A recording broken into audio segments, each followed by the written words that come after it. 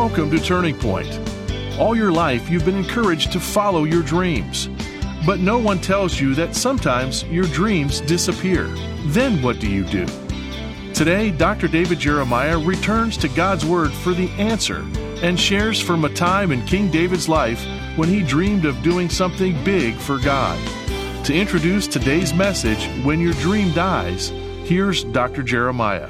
You know, the Bible was never meant to be a book on psychology or a motivational manual or something that you read to get pumped up, as some people say. But even though it was not prepared to do that, and its purpose is not to do that, it often does that. When you read the Bible, you often get pumped up, if you can use those terms, and you often learn lessons that you might read about in a book of motivation. And here's an example of that in today's lesson, When Your Dream Dies. It's a story of David's vision and love and desire and dream to build a house for God. And he put a lot into it, including a lot of his own resources, and got to the edge of the dream, and God shut it down. And his dream died.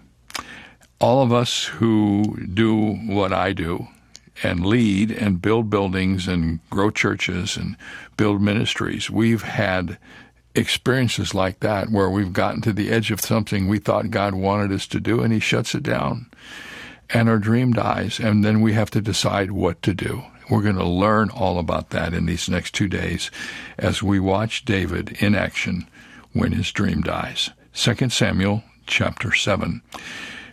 Friends, we're going to Israel in March of 2024, not too many months away. It's getting closer and closer. Every day I talk about it. And we're going to visit Jerusalem and Galilee and the Dead Sea and the Jordan River. We're bringing all of our people with us, Michael Sanchez, Uriel Vega, and others, and we're going to have a great celebration in Israel. At this point in time, it may be the largest group we've ever taken to the Holy Land, and we'd love for you to come along and be with us. Each person is on a bus of about 40-some people. Each bus has its own guide. Each bus has its own bus captain couple from our ministry here in California. And you grow into a family over the period of time you're traveling through Israel, and you come away with many close friends, and you also have the experience of walking where Jesus walked and living in Bible territory. I'd love for you to come with us, and there's still room for you, but you don't want to wait till the last minute on this one, because this one is registering very fast. Go to davidjeremiah.org/events, get all the info, plan to be with us in Israel in March of 2024. Well, I've told you a little bit about today, and I want to get us into this lesson. This is part 1 of When Your Dream Dies. All of the success motivation literature that has been written in recent years is built around the concept of a dream. We are told that at the very foundation of our ability to achieve great things in life is the visualized accomplishment of those things before they ever happen. We are told that every great accomplishment begins in the mind before it ever takes place in reality. And we are encouraged that we are to dream great dreams and let the dreams be the motivation for our life. I do not find any controversy in that information. I understand that there is much being discussed today because of the New Age movement about visualization, and I know that some people have taken it far beyond what I have spoken already. But you know, the Bible speaks about dreams, and the Bible tells us that we are to have faith and we're to believe. I think often of Abraham, who looked for a city whose builder and maker was God. He was a dreamer. Go through the list of the people who are found in the Hall of Fame in the New Testament, in Hebrews 11, and you will find a whole host of dreamers. People who believed before they could see, who trusted when it didn't seem like there was any reason to trust, but they had a dream. Shakespeare said, "We are such stuff as dreams are made on." And he was right. You tell me what you dream about, and I'll tell you what you are, or better yet, what you will become.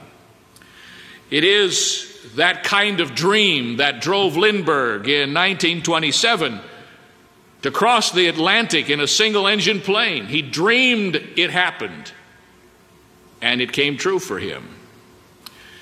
It was that kind of a dream that made it possible for a little boy with weak legs and a poor background who was told by everybody around him that he would never amount to much. But he had a dream in his own heart to become somebody, and he ended up becoming one of the greatest track athletes of the century. His name was Jesse Owens. And it was that was born in the heart of a great man who wanted to help people know and understand the Bible and to spread its teachings throughout the world. His name was Dwight Lyman Moody, and his dream seemed to be all but over in the fires of Chicago in 1871, but out of the ashes of that fire came the great Moody Bible Institute and the Moody Church, and ultimately the Moody Press and the Moody Monthly and the Moody Radio Network and the Moody Science Films, and all of that from one man's dream. Yes, you won't have to look hard to find out how to dream better and bigger, but I dare say you will go a long way before you will read too much on what to do when your dreams are broken. What happens when you dream and they don't come true? What happens when you see big things that never come to pass? How do you function on a broken dream? Well, we have a lesson about that in the Word of God today, because we have the man David, who is a dreamer. In the first 3 verses of the 7th chapter of 2 Samuel, we have what I have called a dream is born. And we read, "And it came to pass when the king sat in his house, and the Lord had given him rest round about from all his enemies, that the king said unto Nathan the prophet, See now, I dwell in a house of cedar, but the ark of God dwelleth within curtains. And Nathan said to the king, Go, do all that is in thine heart, for the Lord is with thee." Now it's significant that David has been living up to this moment of time at a fast pace. The fact is, he's had no time to dream. He's been running. He's come to the throne of Israel a tired and worn out fugitive. As somebody has said, he's been living out of a suitcase for months. He has gone through the emotional upheaval of the deaths of Saul and Jonathan. And since coming to the throne of Israel, he has captured the stronghold of Zion. He's had a number of wars with the Philistines, and he's gone through that whole thing about bringing the ark back to Jerusalem. So the context of David's dream is, first of all, he is at ease. It is a context of peace and quiet. The first time he's had a chance to sit down and think about anything for a long time. And while he is at rest, he has a vision for God. Now, because he was so busy he couldn't dream, we understand why there are so few dreamers today. We are so busy, going so rapidly in so many directions, we don't have time to think about anything great. We're just trying to figure out how we're going to get through tomorrow, let alone the future. Somebody has said that all the great dreamers are under 40. I don't necessarily agree with that, but I can understand why that might be. By the time you get to be 40, you have children and businesses and responsibilities and advancement and sometimes illness and grandparents, and you don't have time to dream. But David, in his under 40 years, has settled down in the palace. The Bible says he is at rest from all of his enemies. He is in a moment of quietness, and he begins to think about something great. The context of his dream was peace. Now, the concern of his dream was a place. Notice what he says. He speaks to Nathan the prophet, and he says, I dwell in this house of cedar, but the ark of God dwelleth within curtains. When David had become the king of Israel, a man by the name of Hiram, who was king of Tyre, had a palace of cedar built for David, and I guess it was something to see. It was a beautiful place. It sure was great for David, who'd spent most of his nights in caves. Having a beautiful cedar-walled house was something special. And apparently during this time of peace, when he had no wars to fight and everything was good in the kingdom, David was seated in his house looking at those beautiful cedar-paneled walls, thinking about what a wonderful thing it was to have this place to live in. And then he remembered that the Ark of the Covenant, which they had brought back to Jerusalem, was located in a tent outside the city. And David began to think about it. And in that moment of time, a dream was born. I am going to do something about that. They say that most dreams are simply finding a need and filling it, finding out something that needs to be done and determining to do it. And that's what happened to David. I'm going to build a house for God. Now, the problem that David saw was far more reaching than that, because when they brought the Ark of the Covenant to Jerusalem, a lot of things took place that hadn't happened before. For instance, if you have a chance sometime, read the 16th chapter of 1 Chronicles, and you will discover that at that particular time, the 24 course of priests was appointed. That was a way to do the work of God. It was an arrangement which lasted all the way up to the time of our Lord. The Levites were organized, and there were 24,000 of them to help the priest carry out the worship of Jehovah, which was centered around the Ark of the Covenant. 4,000 were musicians and singers, 4,000 were guards and watchmen, and the remainder of these people were scattered throughout the land, and they taught the law, and they executed justice, and they performed other public offices.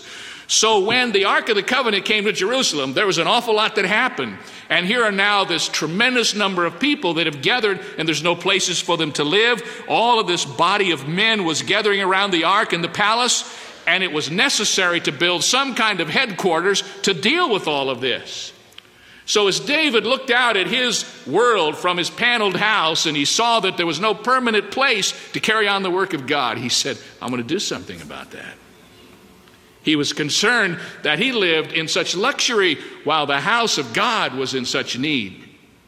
The context of his dream was peace, and the concern of his dream was a place. Now watch the confirmation of his dream. The confirmation of his dream was a prophet. I love what happens. When David's alone and he doesn't have any wars to fight, guess who he's spending time with? The prophet of God. That's all right. I think that speaks well of David. A lot of times when people don't have any wars to fight and their life has come to a standstill, they get into trouble. There's another occasion when David doesn't go to war and he's at home and he's taking it easy on his housetop, and that time he gets into a lot of trouble. But this particular moment, David is spending time with Nathan. And as soon as he had the dream to build the house of God, he went and got the prophet and he brought him in and he said, Nathan, let me tell you what God wants me to do. And Nathan listened to his dream, and I'll tell you what, may God increase the tribe of Nathans everywhere. Nathan said, listen, David, whatever God has said to you, go for it. Do it. It'll work. Everybody needs a Nathan. Everybody. Have you ever walked into the presence of somebody that you thought would be an encouragement to you, and you are all steamed up about something you're going to do? You got this great new idea, and you walk in and you tell them this great new idea, and they just look at you. And maybe you haven't phrased it right, so you go back and you back up and you give it another shot, and they just look at you. And there's no affirmation, there's no confirmation, there's no encouragement. Somebody gave me a little bit of very bad poetry to describe what it's like if you're not a Nathan. It's called robbed. Listen carefully. The dangerous people are not the ones who hit you with clubs and rob you with guns. The thief won't attack your character traits or belittle your abilities to your face. It likely will be a well-meaning friend who merely crushes your will to win. No, he doesn't rob you at the point of a gun. He simply says, it can't be done. When pointed to thousands who already are, he smiles and says, well, they're superior. Personality-wise and abilities too, they're way ahead of what others can do. It matters not that his words are untrue, for you feel that others must really know you. So you're robbed of your hopes, your dreams to succeed, robbed of the material blessings received, robbed of your faith that says I can, and robbed by an ignorant, gunless friend. So the deadliest of men is not he with a gun, but the one who tells you it can't be done. For that taken by burglars can be gotten again. But what can replace your will to win? End of poem. Do you ever know anybody like that? Oh my. It seems like fundamentalism has more than their share. They are so anxious to tell you the reasons why It can't be done. Somebody has written a book called The 7 Last Words of the Church.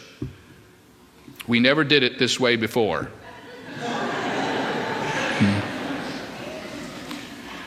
But praise God for Nathan. Nathan said, David, whatever God's put in your heart to do, man, you just do it. Go for it. When I first came here to this church, we had in the early days of my ministry the opportunity to have Jerry Falwell here for a meeting. I don't know exactly what it was. It was some kind of a city meeting, and then he spoke to our church. And I remember that night, I was just here for a few weeks, and Jerry was talking about when he had gone to the church where he was in Lynchburg and how they'd gotten those people together. And he said one of the first meetings he ever had with his deacons, they brought him in the room and sat him down, and they said, Pastor, we have a very simple way to understand how this church should be run. Here it is. Whatever God has put in your heart to do, you do it, and we'll help you. My goodness. No wonder God has blessed that work, and no wonder it's become a place where many people have been helped and encouraged all over the world. Has he made mistakes? Absolutely. But he had some Nathans. And I'll tell you something, maybe God has raised you up to be a Nathan to somebody, and I'd encourage you to be it, because the world needs Nathans like it has never needed them before. So David had a dream to build a house of God. The context of the dream was peace. The concern of the dream was a place, and the confirmation of the dream was a prophet. Now I suppose that if we stopped reading there in our Bibles, we ought to expect that what we're going to see now is, and immediately there was a flurry of activity, and the wood began to be gathered, and the stone began to be gathered, and David's out there, and I can see him in all of his glory. His dream is taking shape. The foundation is going in. People are bringing all this stuff. And the next chapters ought to be filled with all of the activity that is the realization of David's great dream for God. But that's not what the text says. That night, Nathan the prophet went home. Sometime during the night, God spoke to him. And I would like to encourage you to let me share with you the conversation that Nathan has with God and with David as it's recorded in 1 Chronicles 17. It's here in the 7th chapter. It's even more pointed in 1 Chronicles 17. And I want you to turn over there, if you will, and let me read to you what happens next. 1 Chronicles 17. Now, I'm just going to read it, and you'll get the picture. Now it came to pass, as David sat in his house, that David said to Nathan the prophet, Lo, I dwell in a house of cedars, but the ark of the covenant of the Lord remaineth under curtains. And Nathan said unto David, Do all that is in thine heart, for God is with thee. And it came to pass the same night that the word of God came to Nathan, saying, Go and tell David my servant, Thus saith the Lord, Thou shalt not build me a house to dwell in. For I have not dwelt in a house since the day that I brought up Israel into this day, but have gone from tent to tent, and from one tabernacle to another. Wheresoever I have walked with all Israel, spake I a word to any of the judges of Israel, whom I commanded to feed my people, saying, Why have ye not built me a house of cedars? And then he goes on to tell David some other things that we'll get to in a moment. Now stop and think about that for a moment. Here's a man with a great dream. It's a godly dream. It's not self-motivated. It's not something David wants for himself. He wants to build a house for God, and he's all excited about it. It seems like it's the right thing to do. Even the prophet said, Go for it. But the next day the prophet comes back in and said, David, I had another talk with the Lord last night, and he said, No way. You aren't going to do it. Let me ask you a question. What do you do when your dreams are broken? I know that there are people here today who have understood some of that in your own lives and in your experience. Maybe your dream was to go to the mission field. And God put it in your heart, and you went forward in a service and you said, I'm going to go. And you went to school and you got trained and you were all ready, and you went to the mission board to give your testimony, and they examined you and they said, No, you can't go. You're not ready. You're not qualified. You're not prepared. And now the years have gone by and your dream is broken and you don't understand it. You brought those children into the world, and when they were first born, you brought them to the Lord, and you had them dedicated in church, and you said, Lord, these children belong to you. We want to give them back to you to serve you. You had great hopes and dreams for them, and you prayed for them every day, and you guided them the best you knew how. And all of a sudden, somewhere along the way, from childhood to adulthood, they took another turn, and they went a different direction, and they decided not to please God and not to live for God. And you look at those kids, and your heart is broken, and most of all, your dreams are broken. Mister, you started out with that business, and you were going to use that business to bring honor and glory to God, and you were praying that God would bless it so that it could be the fountainhead of furnishing many ministries with income and money and all of that. And you gave it everything you had, and it seemed as if God said, go for it. And then all of a sudden, in the midst of it, there was some unexpected reversals, and all of that dream in a moment of time went up in smoke, and there's nothing left except the bankruptcy and the letters and the problems and the legal affairs. And you wanted to do it for God, and he said no. What do you do when your dreams are broken? Well, I think we learn from David some things to do. And maybe you're here today and you're just one of those people, you've been on a high since you can remember. You've never known reversal. You've just been going forward for God from day one, and everything is just clicked one right after the other. I seem to know some folks like that, although I don't know the inward workings of it all. It's very improbable that anyone gets all the way through life, from the cradle to the grave, without experiencing some disappointment somewhere along the way. So let me suggest some things that David did that helped him when his dreams were broken. Number one, review what you have without the dream. And that's a very interesting thing, because sometimes we get our hearts set on something and it becomes everything. We get something in our sight that we're going to do, and if we can't do that, it's like the rest of the world goes away and there's nothing left. I can see in David, with the intensity of his heart and his aggressiveness and surely his desire to accomplish his goals, that when he decided he wanted to build a temple, that's all he thought about, day and night, every day. And when he told Nathan, and Nathan said it was okay, he probably didn't sleep all night long. He was working on the plans and had the architectural drawings laid out, and it was so important to him. And then all of a sudden the door is slammed on that, and he can't do it. And we read in verse 18 of the 7th chapter that when Nathan had finished talking to David, David went in and sat before the Lord, and he said, now watch this, who am I, O Lord God, and what is my house that thou hast brought me hitherto? If you go back into the speech that Nathan made to David, Nathan told David that he was somebody special for God, that God had brought him from the sheepfold, and he brought him to the kingdom, and he had set him up on high, that he was one of heaven's favorite people. And now David, realizing that he can't do what he wants to do, he is before God, and he's beginning to review what God has done for him. And he's saying, Lord, I wanted to build you this house. It was my dream. It was my goal. But Lord, as I review everything, boy, do I have a lot to be thankful for. Oh, man. I wanted to do this, and I'm disappointed that I can't, but I'm not going to let this disappointment cloud my vision of God's provision. And then if you go through there, you'll discover that David begins to rejoice that God has honored him among all the nations. He begins to rejoice that God has set before him a future. In essence, when you get all done with it, what God has said to David, David, I won't let you build a house for me, but I'm going to build a spiritual house for you. And David came to recognize that. Wow. Well, we have more about that tomorrow here on Turning Point. I hope you'll join us then as we flesh out this story and finish with the conclusions to which David arrived.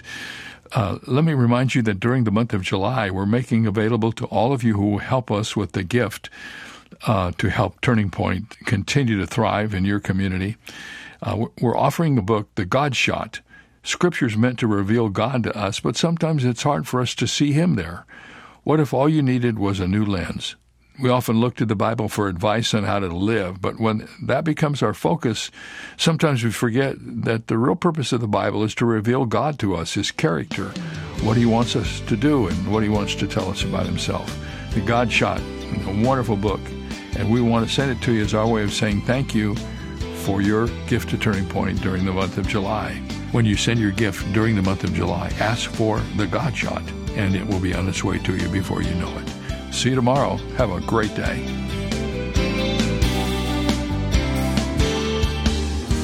For more information on Dr. Jeremiah's series, The Tender Warrior, please visit our website, where you'll also find 2 free ways to help you stay connected: our monthly magazine, Turning Points, and our daily email devotional. Sign up today at davidjeremiah.ca/radio. That's davidjeremiah.ca/radio. Or call us at 800-946-4300.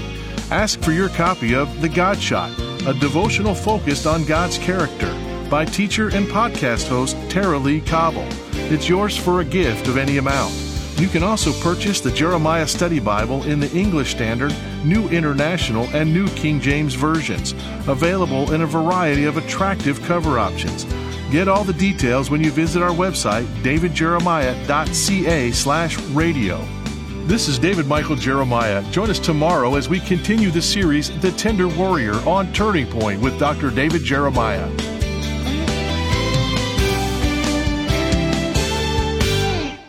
Many people say they know Jesus, but all too often they know about Him, but they don't truly know Him. For this reason, Dr. David Jeremiah wrote The Jesus You May Not Know, which provides insight about His eternal nature and role on earth and in heaven. This book is yours with a gift of any amount to Turning Point. And for donations of $75 or more, you'll receive the book, He Is Bookmark, Study Guide, and CD or DVD album. Go to davidjeremiah.ca. In all we do each day, Dr. David Jeremiah and Turning Point work to make a global impact for the kingdom of God. But we can't do it alone. That's where Bible Strong Partners come in. These loyal monthly supporters form the foundation of Turning Point, allowing Dr. Jeremiah to teach the whole counsel of God. Partnering with Turning Point enables you to share in the eternal impact of this ministry, leading people to Christ through our media and printed resources, multiplying Bible teaching broadcasts, presenting the gospel around the globe, and strengthening the saints. In appreciation for your partnership, Turning Point wants to provide you with exclusive monthly resources and study guides, member-only communications, an on-demand library of study content, and so much more. Are you ready to see what the Lord will do? Let's expect to change the world together. Go to davidjeremiah.ca/BibleStrong to become a Bible Strong partner today. That's davidjeremiah.ca/BibleStrong. The Reverend Billy Graham once said, if a person gets his attitude toward money straightened out, then almost all other areas of his life will be straightened out. And I couldn't agree more. I believe Dr. Graham's words are true because the Bible puts such an emphasis on giving generously, giving to God and giving to those in need. When a person willingly gives up a measure of his wealth because he knows it pleases God, then that person's priorities in other areas will likely be pleasing to God as well. The use of money is the greatest barometer of a person's maturity, priorities, and values. This is David Jeremiah encouraging you to get on the road to new life. Discover God's principles concerning money on Route 66. Route 66, driving the word home. Log on to Route66Life.com and get your roadmap for life. Route 66. Start your journey home today.